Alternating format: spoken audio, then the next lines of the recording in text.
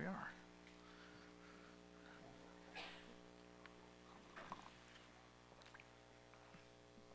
So this morning, as we open up to a familiar passage, I was praying that because many times familiarity breeds contempt. And as I listened to this passage be taught by somebody that's way further along than me in the Lord, one of the things that he said as he taught this was, we're in America, and many of us, even if we weren't raised in church, we've heard about the resurrection. We've been around people that have gone to church, and we've heard them talk about Jesus rose from the dead. My daughter says it as if it's just common knowledge. Yet, what you got to realize is that the people that interacted with Jesus when they arrived at the tomb, they were not coming to find someone who was alive. They were going like we would when we lose a loved one. We go to the cemetery, we go to the graveside, and we go and we want to go and just remember. Now, if you're not from our culture, this might be weird, but all over the world, this is what happens. We go to the last point that we had contact with this loved one. And many times, unfortunately, because of the way that we do things, we go to the graveside where they're dead. They're there and they're in the tomb. And so Mary Magdalene and some of the others, they arrive there at the tomb. They're not looking to celebrate. They're not coming to church like we do on Resurrection Sunday to go, yes, it happened. This is a remembrance. This is a reminder that the end of this life, if I die tomorrow, if I die 60 years from now, if I live to be 117 like that lady in Italy that was on the news this week. Did you guys see that?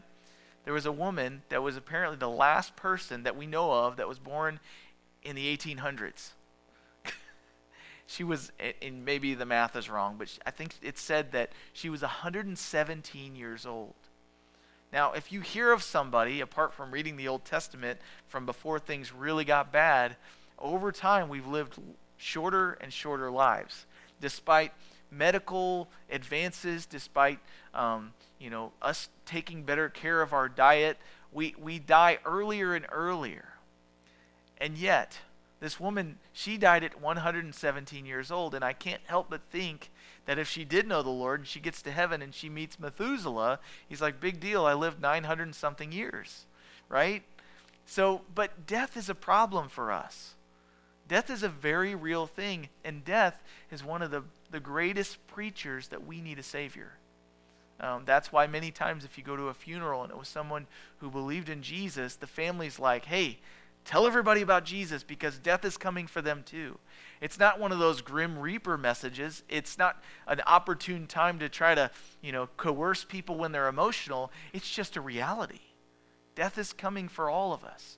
And we don't spend our daily lives thinking about death, but the reality is still there. Just because I don't think about it doesn't mean it's not going to happen, right? And so this morning as we turn to John chapter 20, realize that this is a day of mourning for them. And in the culture of the Jews, many of them, when someone would die, they would actually take off their very nice Easter Sunday clothes, and they would put on sackcloth, which was something that was very uncomfortable, but they would afflict themselves. They wanted to show outwardly that inwardly they were broken and in need of comfort and encouragement, and so they would weep. And many times at a funeral, they would actually, if you remember from the gospel accounts, they would hire somebody that was a professional mourner.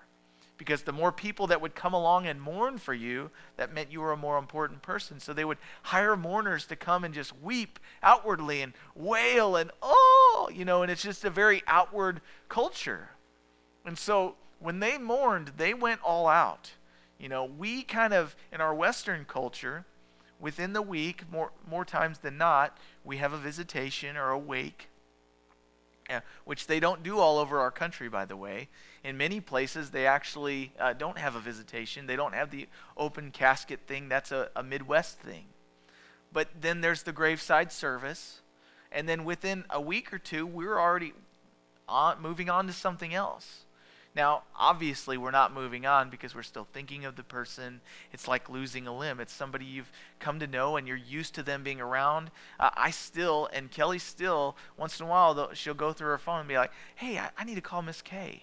And just last year, she passed away almost a year ago already. And you just get used to someone being there. But my point is that they are not showing up in their Sunday best. They're showing up, they're grieving, they're mourning. They just want to go and remember all that Jesus said, and they want to be comforted by going to this place, and they go together. But I think it's interesting that the first people that went were not the apostles. They were not the disciples. It was not the men that were around Jesus the most. It was actually the ladies. Imagine that. Ladies are more sensitive than guys. And they get up, and it says there in John chapter 20, the first day of the week, Mary Magdalene went to the tomb early. Now, who's Mary Magdalene? Well, in Matthew's account, in Matthew chapter 28, it says, after the Sabbath, as the first day of the week began to dawn, we know this is Sunday, Mary Magdalene and the other Mary came to see the tomb. And behold, there was a great earthquake, for an angel of the Lord descended from heaven. And so Mary Magdalene and another Mary in this count. Now remember that the 4 gospel accounts, it's like having 4 video cameras when you're shooting a film.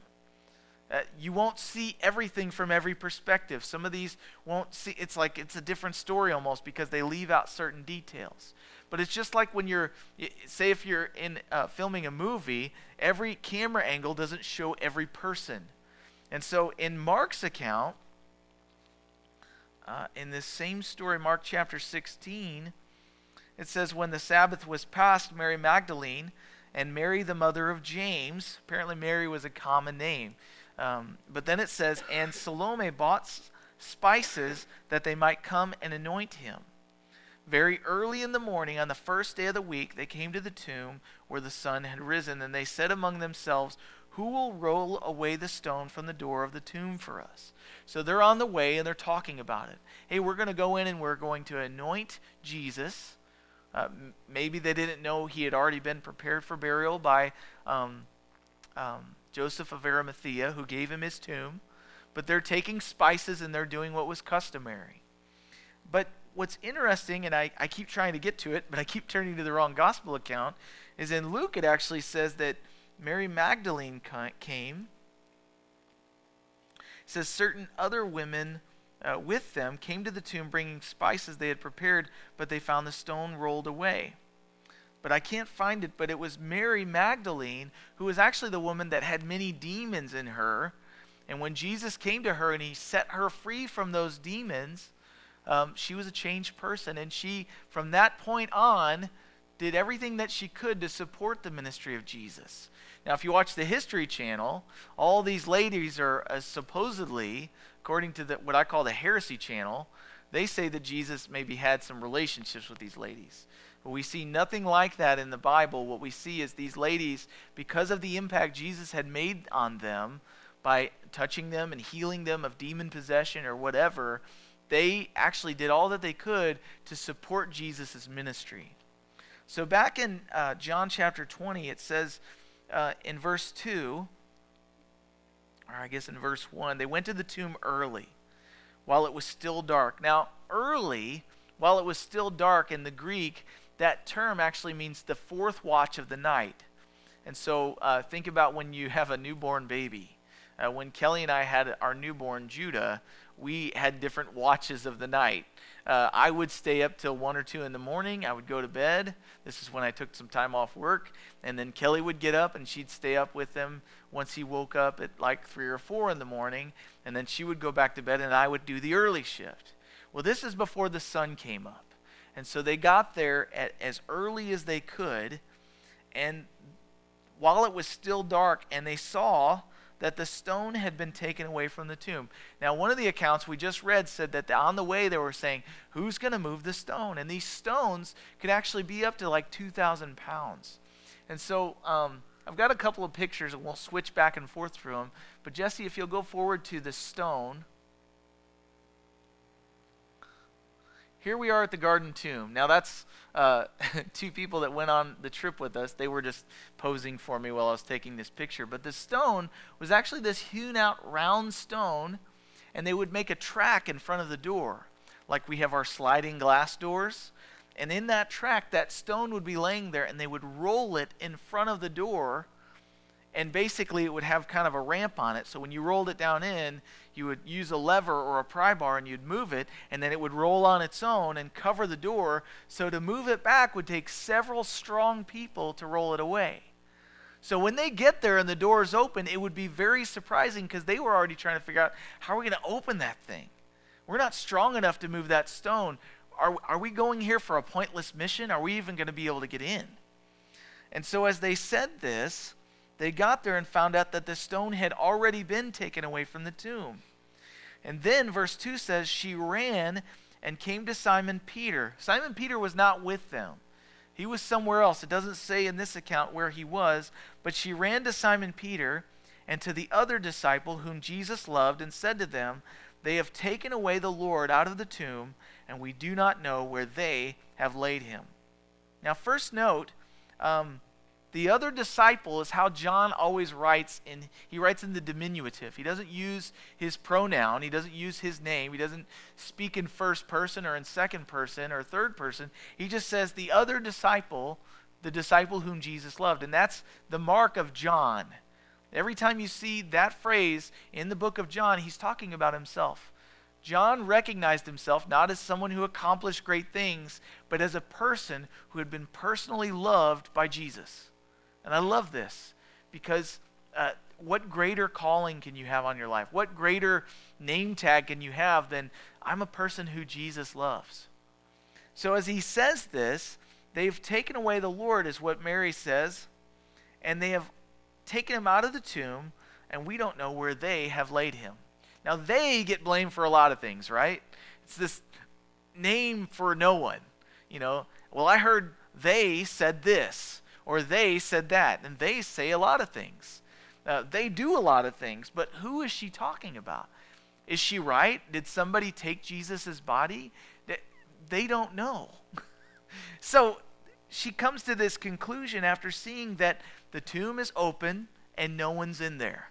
So for a person who's thinking with a natural mind and is emotional, you draw conclusions. Have you ever come on a situation, I know you guys haven't, but maybe I have, where I was emotional, I saw a situation, I didn't ask anybody else that was there at the time, I just said, this, and this must have happened, and then later, after I throw my little fit, I find out I was wrong. I drew conclusions, I made assumptions. Well, you know what they say about people that make assumptions. But what happened is they say, we do not know where they have laid him. Now Peter therefore went out, and the other disciple, and they were going to the tomb. I think this is interesting. You can kind of see the humanity in the disciples here. Verse 4 says, so they both ran together, and the other disciple outran Peter and came to the tomb first. They're boys. There they are. And I beat them there. I'm not saying anything. I'm just saying I was faster. Peter, he was quick to speak. I was quick runner. And then they get there, and he's stooping down. Looking in, he saw the linen cloths lying there, yet he did not go in. Notice this. You'll see this repeating here. He looked in, he saw, and he did not go in. Verse 6, then Simon Peter came, following him, of course, again saying, I beat him. Simon was second, first loser. And he went into the tomb, and he saw the linen clothes lying there, and the handkerchief that had been around his head, not lying with the linen cloths, but folded together in a place by itself. So Peter notices a little bit more, and we get a little more detail through John. And then the other disciple, he's taken a second look, who came to the tomb first, he says it a third time. He went in also, and he saw and believed. For as yet they did not know the scripture, that he must rise again from the dead. And then the disciples went away again to their own homes. So it seems like what happened was Mary and the other ladies, they went and found Peter, and John happened to be with them. They told him this story, and one of the accounts actually says that all the other disciples thought they were foolish, that everything that the ladies were saying made no sense. So they stayed there. But Peter and John, they take off running. They go and look. They're very gentlemanly. They left the ladies behind. They didn't even wait for them. And then they turned around and went back after they saw what had happened. But I want you to notice something here. It says in verse 5 that he stooped down and he looked in. He saw the cloths, and yet he did not go in. That word there for seeing means that he saw it, but he didn't comprehend. We were just talking about the ACT the other day, and one of the things that I failed the worst in was comprehension. You ever read something and you get done and you're like, I don't know what I read at all. I couldn't answer any questions about it. I read it, but it didn't soak in. Well, I believe that the first thing that happened here, and the Greek word implies this, that he looked in, but he didn't really know what he was looking at. He just saw an empty tomb and he moved on. And then Peter looks in there. He sees more detail, but then he moved on. That word saw means that he looked in, but didn't comprehend. But then the third one, where John looks in there, verse 8, the other disciple who came to the tomb first went in also, and he saw, and it says he believed. So people can see things and yet not believe that they were happening. You ever hear the phrase, I cannot believe that that just happened? It's interesting, we say that when we've seen something happen. We say, well, I can't believe that. Why not? You just saw it. I thought seeing was believing.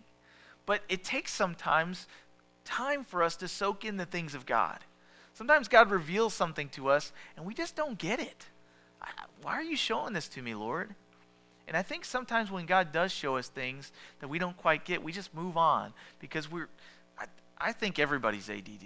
I think everybody has a short attention span. And the reality is sometimes we need to meditate on things. When the Lord shows us something, it's never just coincidental. It's never for naught. It's not in vain. He wants to reveal himself to us through everything that goes on in our lives. And sometimes we just need to take 5 minutes and go, ask the simple question, why did you just show me that? And even if it's just a quick prayer, I believe that God will answer that prayer and reveal it to us over time if we are open to absorbing it. They were meditating on this. They were looking. They were investigating. They were like these crime shows. You come on a scene and you look around. You have to see more than you're just seeing with your eyes. And these guys got there. They looked and they didn't get it. But as they looked a little bit longer and they dwelled on what Jesus had said to them, they believed. But here's another thought, a cultural note. This week as I was studying, I heard one person say this, that there was a Jewish tradition that if someone would have you over to their home and they would prepare you a meal, or in that culture, many times it would be someone you don't know. And they were very hospitable. If you were traveling through, there was no Motel 6, there was no, Holiday Inn Express. You couldn't be smart because there was no Holiday Inn Express. But you would go and you would be in the square and somebody would say, hey, can I take you in? And it's a very Middle Eastern thing for hospitality. They would bring strangers into their homes. They would feed them a meal. They would give them a place to lay their head. They would feed their animals. It was you would be doing a mitzvah. That means a good deed. And so you would go in there and they would feed you. Well, if you were fed and your needs were satisfied at the end of the meal, you would take your napkin that they gave you and you would fold it up. You wouldn't fold it up. You'd leave it kind of tousled and you'd put it on the plate saying, I was satisfied. Well, in a very polite way, if you were not satisfied and you felt like you were treated harshly or badly, you would take that napkin, you would fold it. This was a very subtle way to say, hey, this place is not the greatest, and I'm not coming back. Now, in our culture, we just say, I didn't like that. You ever watch Andy Griffith? I watch it all the time. And my kids love it. And if Judah's throwing a fit and that song comes on, the little whistle song at the beginning, he's calm. So why wouldn't you watch Andy Griffith? But in there, I'm always frustrated by the shows because they were more polite back then. If something bothered them, they wouldn't say, no, we don't want you to do that, or please stop doing that. They would just kind of, okay, I guess this is happening. Last week I watched the one where Howard Sprague doesn't know anything about fishing, and fishing season's starting up. And he comes in and he says, hey, I haven't ever done any fishing. Maybe I could go with you guys. And they're like, oh gosh, he's going to destroy our fishing trip. He's going to mess up our hole. He's going to make all kinds of noise. We're going to be babysitting him the whole time. They never once say, we really don't want you to go with us. And in some ways, that's kind of nice. And in some ways, it's not, because they just need to be truthful with him. But they're being polite. And in that culture, in the Jewish culture, they would fold a napkin and very subtly say, I didn't like the service here. I'm never coming back. Jesus, it says there in verse 7 and verse 6, says, Simon Peter came following him, went into the tomb. He saw the linen cloths lying there. And what that implies is that when he rose from the dead, Jesus, they would wrap these cloths around him. They were like bandages, these short linen cloths. They would wrap him around like a mummy. But there was no sign of struggle in there, like he had just had to tear his way out. Instead, it implies that this cocoon of sorts, when he left, had deflated because his body was no longer in it. But it's interesting that the Holy Spirit inspired John to write that there was a handkerchief that was covering his face that was not only taken off, but it was folded up and left there. And many believed that what he was saying was, I didn't like the service here and I'm never coming back. You will never again see me in the grave. How cool is that? Now, that has nothing to do with what we're reading here, but I wonder if that has a little bit of culturally to do with what these Jewish minds are seeing about their Savior. He left the napkin folded. He didn't like it here. We won't see him again. I wonder if John was looking at that and he goes, I get it. The light bulb came on. Jesus said he was going to be brought to Jerusalem. He said he was going to be crucified in the hands of evil men. He said that he would be buried and that he must rise again. He's not here. That's awesome. Everything that he said came to fulfillment. And so they leave and they go back to their own homes. And I wonder if they were quite convinced, because it doesn't say in John's account that they went and told anybody. It just says they went back home.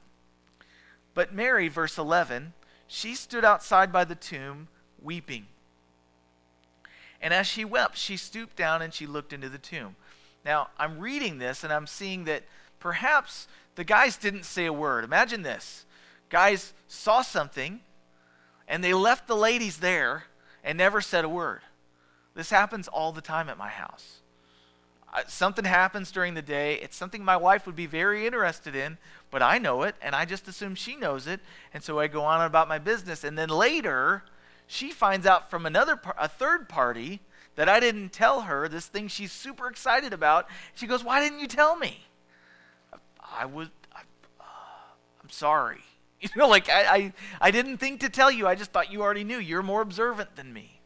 But it seems that Mary is still there, and she's not convinced. She stood outside by the tomb, and she's still weeping. And as she wept, she stooped down and looked into the tomb, and she saw two angels in white sitting, one at the head and the other at the feet, where the body of Jesus had lain, past tense. And they said to her, "Woman, why are you weeping?" So here's two angels. She's distraught. God sends angels of mercy to comfort her and to ask her a question she needs to be asking herself. Why are you weeping? Go back just a couple slides, Jesse. This one. Now you can't see very well, but they've got these bars in here. Those weren't there in the time of Jesus. He wasn't locked in there.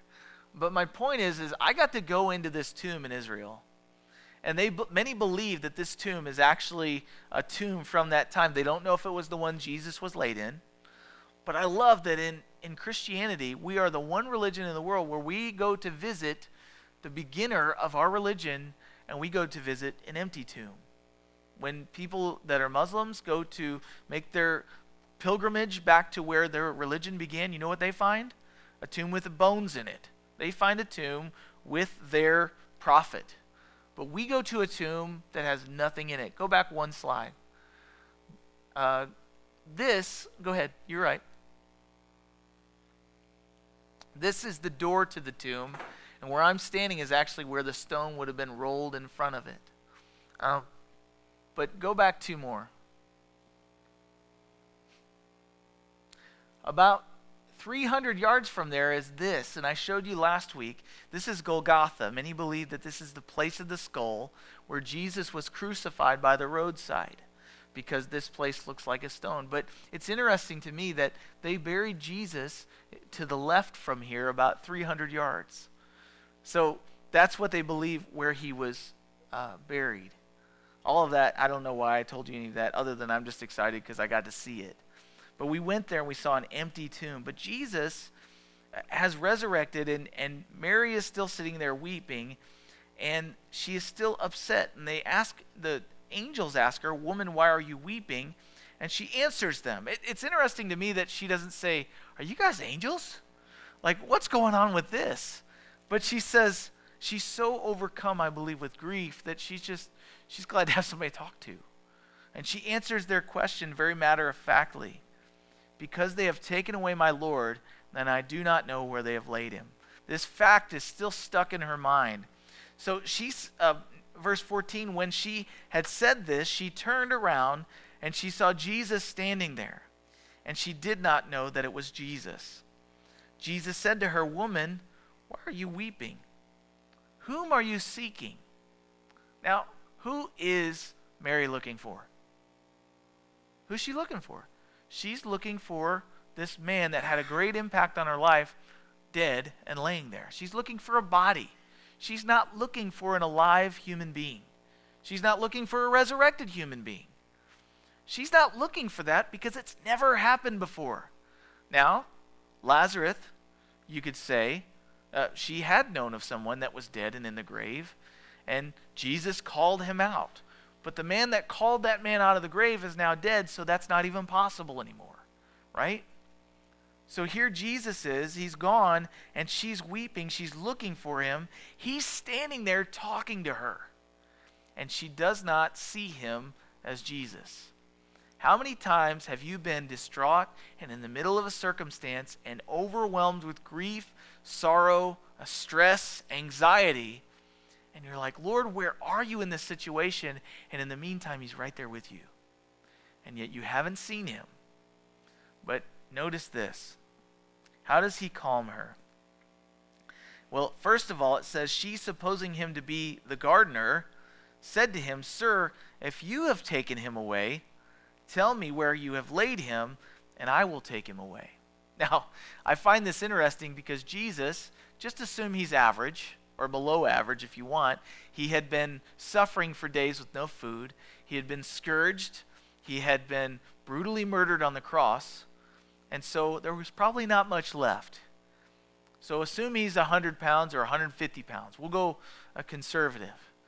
Well, it says in last week's passage that Joseph of Arimathea and Nicodemus brought 100 pounds of spices and ointments to anoint him for burial. They would wrap his body, and then they would wrap with these spices and ointments, and then they would wrap the cloths around him to preserve him, to make it smell nice, but also that's just what they did.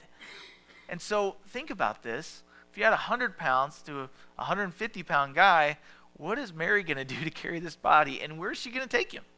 She doesn't have a tomb. She's just going to take him to his house or to her house and just have him there. She's distraught, and so she's going, "Wherever he is, tell me where he's at, and I'll go get him. I want to see him." And he says, Jesus said to her, "Mary." Now, have you ever gotten a phone call and you hear someone's voice and they say your name, you instantly know who it is? People used to hate it because I would call my mom and she would think it was my dad because I sounded very similar. But I'm sure there was little nuances where she knew, I don't think this is my husband, right? We know voices of people we're very familiar with. But as soon as Jesus said this to her, one word, Mary, her name, she turned and she said to him, "Rabboni," which is to say teacher. She was like, "Oh my gosh, this is him." She didn't recognize his face. She didn't recognize him standing there. She thought he was the gardener. Now, there's theories. Did she not even look up at his face? Did he look like a gardener? Was he wearing different clothes? I don't know. But what we do know is that when all it took was Jesus to say her name with his voice, and she knew instantly, this is Jesus. Jesus says, "You will know my sheep because they know my voice." Mary knew the voice of Jesus. And the most comfort that came to her was not him saying, "I'm going to make everything right." It was just her hearing his voice, saying her name. Do you know that Jesus knows your name? Do you know that when we get to heaven, he is going to say, "Enter into the joy of your Lord," and he's going to say your name? And he's not going to call you, hey, stinky. He's not going to call you some nickname. He's going to call you by the name that he has given you. And you're going to know it instantly. And no more tears, no more sorrow. That's the beginning of eternity. But we get to experience that before we get to go to heaven. Jesus knows our name. He wants to spend intimate time with us. And many times we don't take it, but he wants to remind us, I am with you always. He told his disciples, he says, I'm going to the Father, but I'm going to send the Comforter. I'm going to send the Holy Spirit. And lo, I am with you always, even until the end of the age. He is with us. God is with us, Emmanuel. Not just when he was born here and lived for 33 years and then died, but now he lives within us. His presence is in us. And so we have that as a comfort.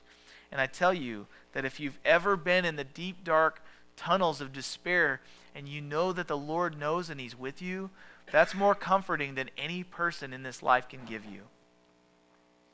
So she turned to him and said, Rabboni, which is to say, teacher. And Jesus said to her this, do not cling to me, for I have not yet ascended to my Father, but go to my brethren and say to them that I am ascending to my Father and your Father, and to my God and your God. In other words, the time is short. I want to see as many of you as I can, but realize I'm not staying. I'm going to my Father, and that's what I came to do. So Mary Magdalene came, and she told the disciples that she had seen the Lord and that he had spoken these things to her. Now, if you read the other gospel accounts, she went and told them, and many of them didn't believe. Many of them were like, you are nuts. You're overwhelmed with grief. You don't know what you're talking about. But nonetheless, this is the message that he gave Mary to tell the disciples. So verse 19, the same day at evening, being the first day of the week when the doors were shut, where the disciples were assembled. You know why they were assembled? Because they were afraid. They were afraid of the Jews, and they should be, because their leader was killed by the Jews. So here they are, being disciples. People recognized them as having been with Jesus. They locked themselves in a room so the boogeyman couldn't get them. They were not courageous men. I like that. But what we're going to see is an interaction with the resurrected Lord makes them courageous men. They were not courageous because they were fishermen. They were not courageous because of all that they had accomplished in their previous life. When they see Jesus, they become courageous because they know that the worst thing that can happen to them is death, and death can't win. And so it says there, they were in fear of the Jews, and Jesus came and stood in the midst and said to them, peace be with you. Verse 20, when he had said this, he showed them his hands and his side where he had been stabbed by the Roman soldier. And the disciples were glad when they saw the Lord. So Jesus said to them, peace to you. He had said, peace be with you. In other words, I am with you. He's the King of peace. And then he says, my peace I give to you. And then he says, as the Father has sent me, I also now send you. Remember last week we talked about how when Jesus was on the cross and he died, he said, tetelestai. He said, it is finished. And one of the ways that that meant is I have come and I have done everything that my master told me to do. It is accomplished. It's finished. And so he says, just as my Father sent me to accomplish these things, now I, having done everything God desired to accomplish through me, now I'm sending you. And when he had said this, he breathed on them and said to them, receive the Holy Spirit. I find this very important. Because when the Father, when God, the Trinity, created humankind in the book of Genesis, we see that he formed us out of clay. And that all that made was clay people. That made nothing. It's just dirt formed into a form, right? But then it says that he breathed into them the breath of life. The word there, the Hebrew word, is rhema.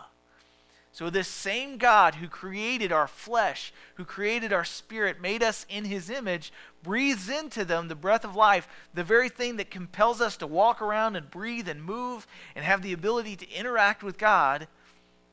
lost at the fall because of sin separating us from him. Now he comes, he dies in our place. He's risen from the dead, and the first thing he does with his disciples is he says, as my Father has sent me, now I am sending you. And then he says to them, receive. And he breathes into them the breath of new life. They're filled with the Holy Spirit. And so as they're filled, he says, receive the Holy Spirit. And then he commissions them. He says, if you forgive the sins of any person, they will be forgiven them. And if you retain the sins of any, in other words, if you do not forgive them, then they are not forgiven. We're God's ministers.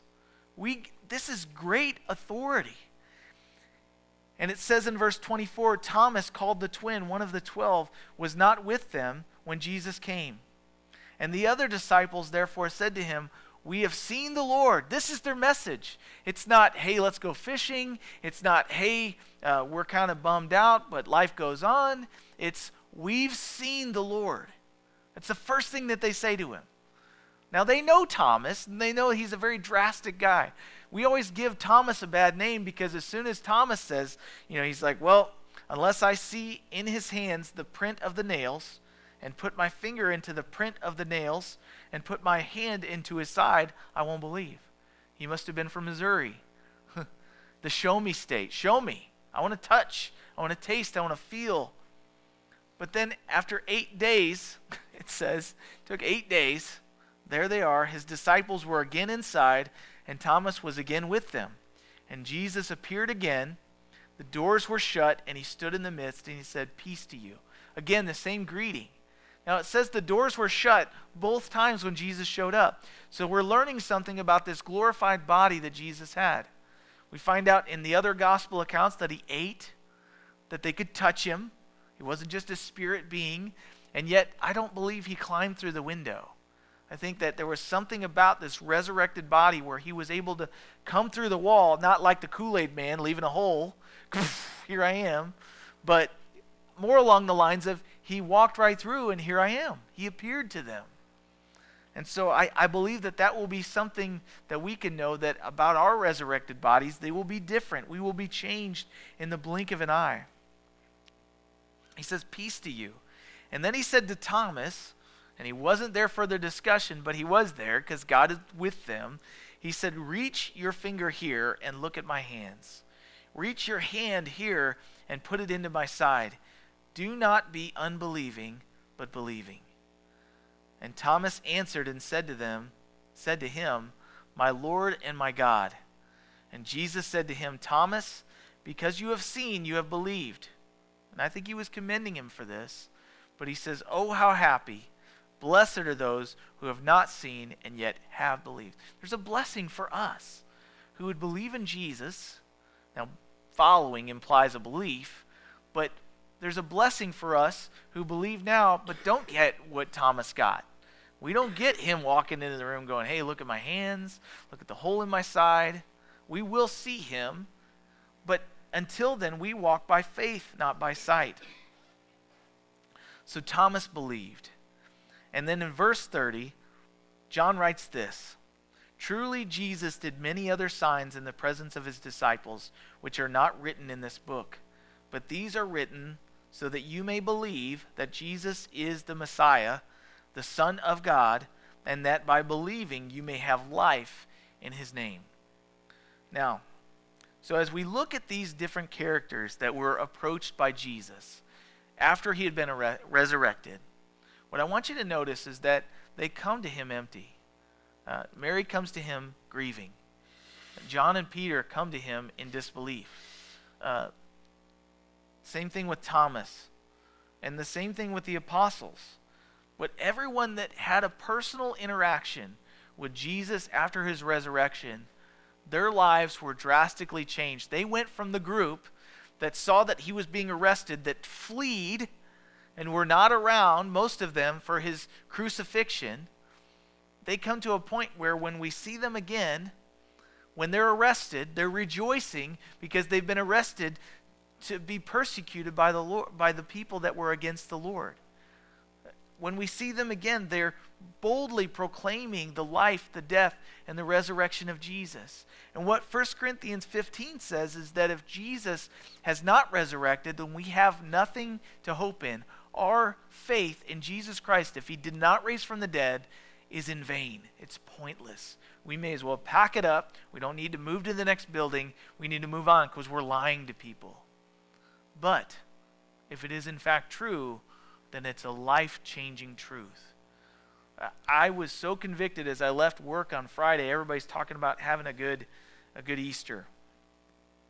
And I'm all fine with the gatherings and everything. I mean, it's part of our culture. I enjoy it. I'm glad that on our calendar it says Easter and that we celebrate Resurrection Sunday all around the world at the same time, at the time of Passover.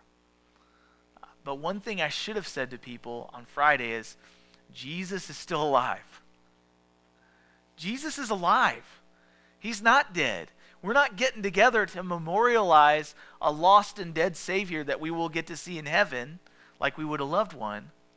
We're getting together to celebrate our Savior who is still alive and prays for us, who is still alive and wants to interact with us, who is still alive and wants us to come and see all that he has done, be reminded weekly or more often, daily as we spend time with him, and then we get to go and tell what he shows us. It's that simple. God is not dead. And I know that's become kind of a cliche because we have a song that says God's not dead, but he's not dead. It's not in vain that we worship him. It's not in vain that we would serve him. His kingdom will go forever because he lives, because he rose from the dead, I will too. And I told my daughter that last night, and she goes, well, I want to follow Jesus. I want to raise from the dead. And I'm like, I hope that's true. I want you to follow Jesus. It's the only thing in this life that matters. There are many other things that we are responsible for. Don't get me wrong. There are many other things that we can do. But the kingdom of God is a real thing, and it will last forever. And we will never regret spending too much time spending with Jesus. And we will never regret serving his kingdom. Never. When we get on the other side of heaven, I think when we get to be face to face with Jesus, I think one of the most overwhelming things is we will see him for the first time fully comprehending, like John did in the grave. We'll fully comprehend, and I think the tears that he's going to wipe away will not be so much like, finally I'm here. I think they'll be because we have so many regrets instantaneously. I wasted so much time. I wasted so much energy. Those were fun things, but they pale in comparison to what I missed out on, because this is the only place where we get to walk by faith. When we get to heaven, we don't get to lead anyone to our Savior. When we get to heaven, we don't get to serve the kingdom anymore. It'll be accomplished. We'll be there. We will not regret it. So let me ask you this morning, if you would poll the people in your life and say, hey, can you see the difference that Jesus has made in my life? Would they be able to say, I can notice the difference? Every person that we see in this passage today that had a personal interaction with Jesus, the resurrected Lord, they were no doubt changed. Many of them died for their faith. And so that tells me that if you've truly had an interaction with the risen Lord, you will never be the same. I got to sit down at dinner the other night with a buddy that I went to high school with. And I got to tell him the story of how God changed my life 10 years ago. And it wasn't like this flash bang, all of a sudden I was a totally different cat. It was over time. And I've gotten to have conversations with my parents, and my mom's like, you're just different. And I just look at her and go, praise the Lord. I was a sarcastic jerk of a son, and there are still things that God's working on me with. But there should be a change. The gospel changes people. It does. Not to make them holy rollers or holier than thou. Jesus makes us like himself. And people will either not be able to stand it, or they'll rejoice because they're changed too. So let God change you as you interact with him. and look for that change. Pray that God would do that work in you that he did in the disciples and in the apostles and in Mary Magdalene and in Doubting Thomas, as we call him. May we be radically changed by the gospel, and may the world see it and want what we have. Let's pray. Father God, thank you for the resurrection. Thank you for the receipt that says that our debt has been paid, that Jesus accomplished everything that you gave him to accomplish, that as he was examined by the religious leaders and found without fault, and they killed him anyway, as he was examined by the government and they wanted to let him go, and yet they kept crying out, crucify him, as he was examined in death and found to be exactly who he said he was. Lord, may we be able to stand those same tests and be found to be true followers of Jesus when things are hard and when things are easy.